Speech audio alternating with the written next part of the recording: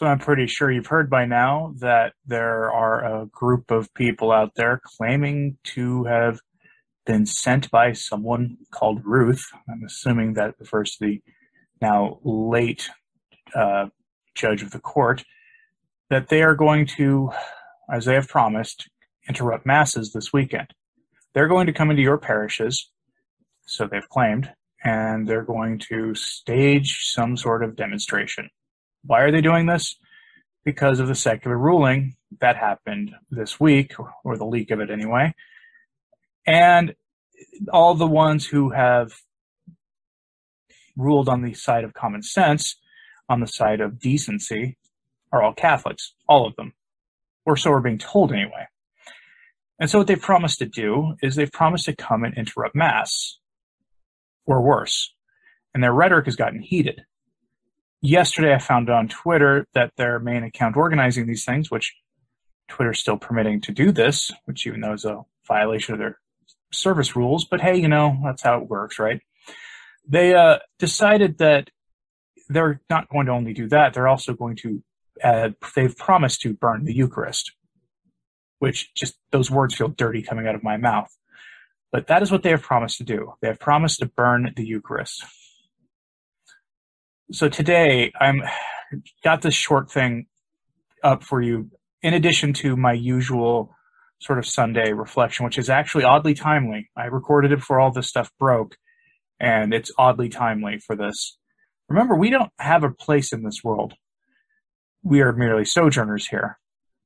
We must keep our eyes on the prize, as the secular saying goes, and there will be forces always arrayed against us because we dare to speak the truth about the faith and about the implications of the faith and how the world should be.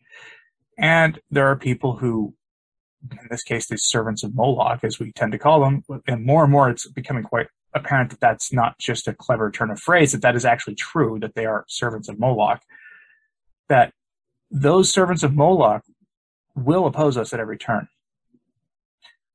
So I implore you, when you go to Mass this morning, remember our Lord's admonition: be wise as serpents and gentle as doves. Don't give anybody who may show up at your parish a reason to become a headline or to make the nightly news. How do you think they'll spin that? You think you'll be painted in the correct light? Do you think the church will be painted in an honest light? That these happenings will be portrayed in truth? Or will they be used to promote the servants of Moloch and their program? I want you to think about that. So be careful out there today. But don't be afraid to go to Mass. There are plenty of saintly people who have literally crawled on their hands and knees long distances to get to Mass, who would look at this situation today and think how terrible it is, but would go without fear. So please go to Mass this morning. But also keep your eyes open. Have that phone ready. And be ready because, while most Catholics in most places in America will not have anything unusual happen at Mass today, some of you may. And I should probably have a video on him for Monday on that when those stories start rolling in on Sunday. I'll put something together for that for Monday morning so you can see what happens. But for now, remember our Lord's admonition to be wise as serpents but gentle as doves. Don't let them turn or rope you into being a part of, a news story that goes nationwide and makes their program and their message easier to promote.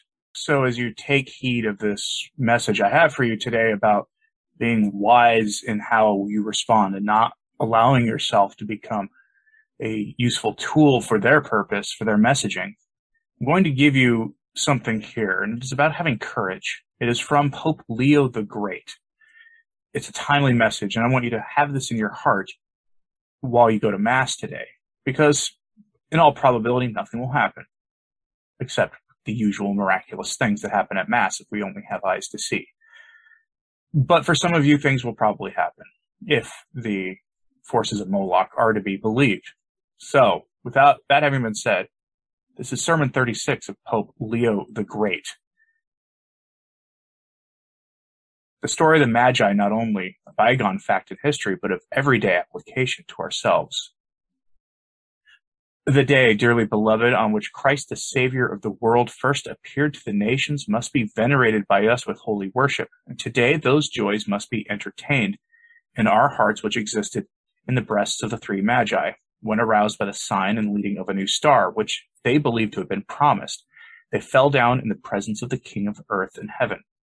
For that day has not so passed away that the mighty work which was then revealed has passed away with it, and that nothing but the report of the thing has come down to us for faith to receive in memory to celebrate.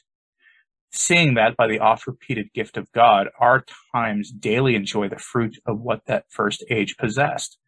And therefore, although the narrative which is read to us from the gospel properly records those days on which the three men, who had never been taught by the prophets' predictions nor instructed by the testimony of the law, came to acknowledge God from the furthest parts of the east, yet we behold the same thing more clearly and abundantly carried out now in the enlightenment of all those who are called, since the prophecy of Isaiah is fulfilled when he says, "The Lord has laid bare his holy arm in the sight of all the nations, and all the nations upon earth have seen the salvation, which is from the Lord our God." And again, "And to those whom it has not been announced about him shall see, and they who have not heard shall understand." Hence, when we see men devoted to worldly wisdom and far from belief in Jesus Christ brought out of the depths of their error and called to an acknowledgement of the true light, it is undoubtedly the brightness of divine grace that is at work, and whatever new light illumines the darkness of their hearts comes from the rays of the same star, so that it should both move with wonder and, going before, lead to the adoration of God, the minds which it visited with its splendor. But if with careful thought we wish to see how their threefold kind of gift is also offered by all who come to Christ with the foot of faith, it is not the same offer repeated in the hearts of true believers. For he that acknowledges Christ the King of the universe brings gold from the treasure of his heart. He that believes the only begotten of God to have united man's true nature to himself offers myrrh, and he that confesses him in no wise inferior to the Father's majesty worships him in a manner with incense.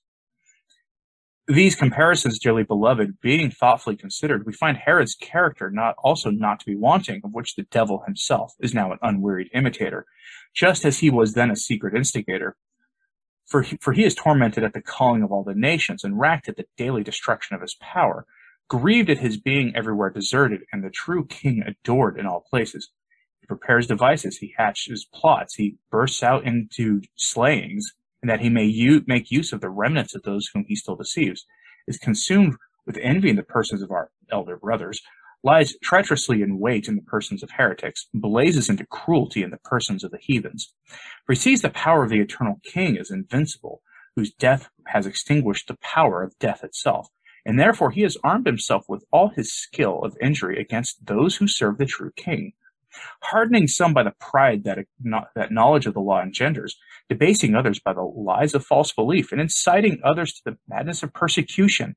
Yet the madness of this Herod is vanquished and brought to naught by him who has crowned even infants with the glory of martyrdom, and has endured his faithful ones with so unconquerable a love that in the apostles' words they dare to say, "Who shall separate us from the love of Christ? Shall tribulation, or want, or persecution, or hunger, or nakedness, or peril, or the sword? As it is written, for your sake we are killed all the day long. We are counted as sheep for the slaughter. But in all these things we overcome on account of him who loved us." See St. Paul's letter to the Romans, chapter 8, verse 35. Such courage as this, dearly beloved, we do not believe to have been needful only at those times in which the kings of the world and all the powers of the age were raging against God's people in an outburst of wickedness, thinking it to redound to their greatest glory if they removed the Christian name from the earth, but not knowing that God's church grows through the frenzy of their cruelty, since in the torments and the deaths of the martyrs, those whose number was reckoned to be diminished were augmented through the force of example. In fine, so much strength has our faith gained by the attacks of persecutors that royal princedoms have no greater ornament than the lords of the world who are members of Christ, and their boast is not so much that they were born in the purple as that they have been reborn in baptism. But because the stress of former blasts has lulled, and with the cessation of fightings a measure of tranquility has long seemed to smile upon us, those divergences are carefully to be guarded against which arise from the very reign of peace. For the adversary, having been proved ineffective in open persecutions, now exercises a hidden skill in doing cruel hurt, in order to overthrow by the stumbling block of pleasure those whom he could not strike with a blow of affliction. And so seeing the faith of princes opposed to him in the invisible trinity of the one Godhead, as devoutly worshipped in palaces as in churches, he grieves at the shedding of Christian blood being forbidden, and attacks the mode of life of those whose death he cannot compass. The terror of confiscations he changes into the fire of avarice, and corrupts with covetousness those whose spirit he could not break by losses. For the malicious haughtiness which long use has ingrained into its very nature has not laid aside its hatred, but changed its character in order to subjugate the minds of the faithful by blandishments. He inflames those with covetous desires, whom he cannot distress with torment.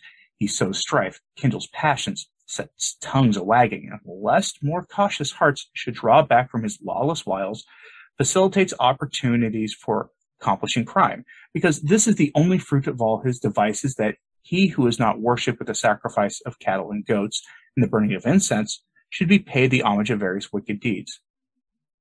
Our state of peace, therefore, dearly beloved, has its dangers, and it is vain for those who do not withstand vicious desires to feel secure of the liberty which is the privilege of their faith.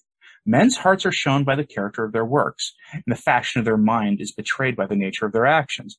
For there are some, as the apostle says, who profess that they know God, but deny him by their deeds. See Titus chapter 1, verse 16. For the charge of denial is truly incurred when the good which is heard in the sound of the voice is not present in the conscience. Indeed, the frailty of man's nature easily glides into faults, and because no sin is without its attractiveness, deceptive pleasure is quickly acquiescent. We should run for spiritual succor from the desires of the flesh, and the mind that has knowledge of its God should turn away from the evil suggestion of the enemy. Avail yourself of the long suffering of God, and persist not in cherishing your sin, because its punishment is put off. The sinner must not feel secure of his impunity, because if he loses the time for repentance, he will find no place for mercy, as the prophet says. In death no one remembers you, and in the realms below who will confess to you? But let him who experiences the difficulty of self-amendment and restoration betake himself to the mercy of befriending God, and ask that the chains of evil habit may be broken off by him, who lifts up those that fall and raises all that are crushed.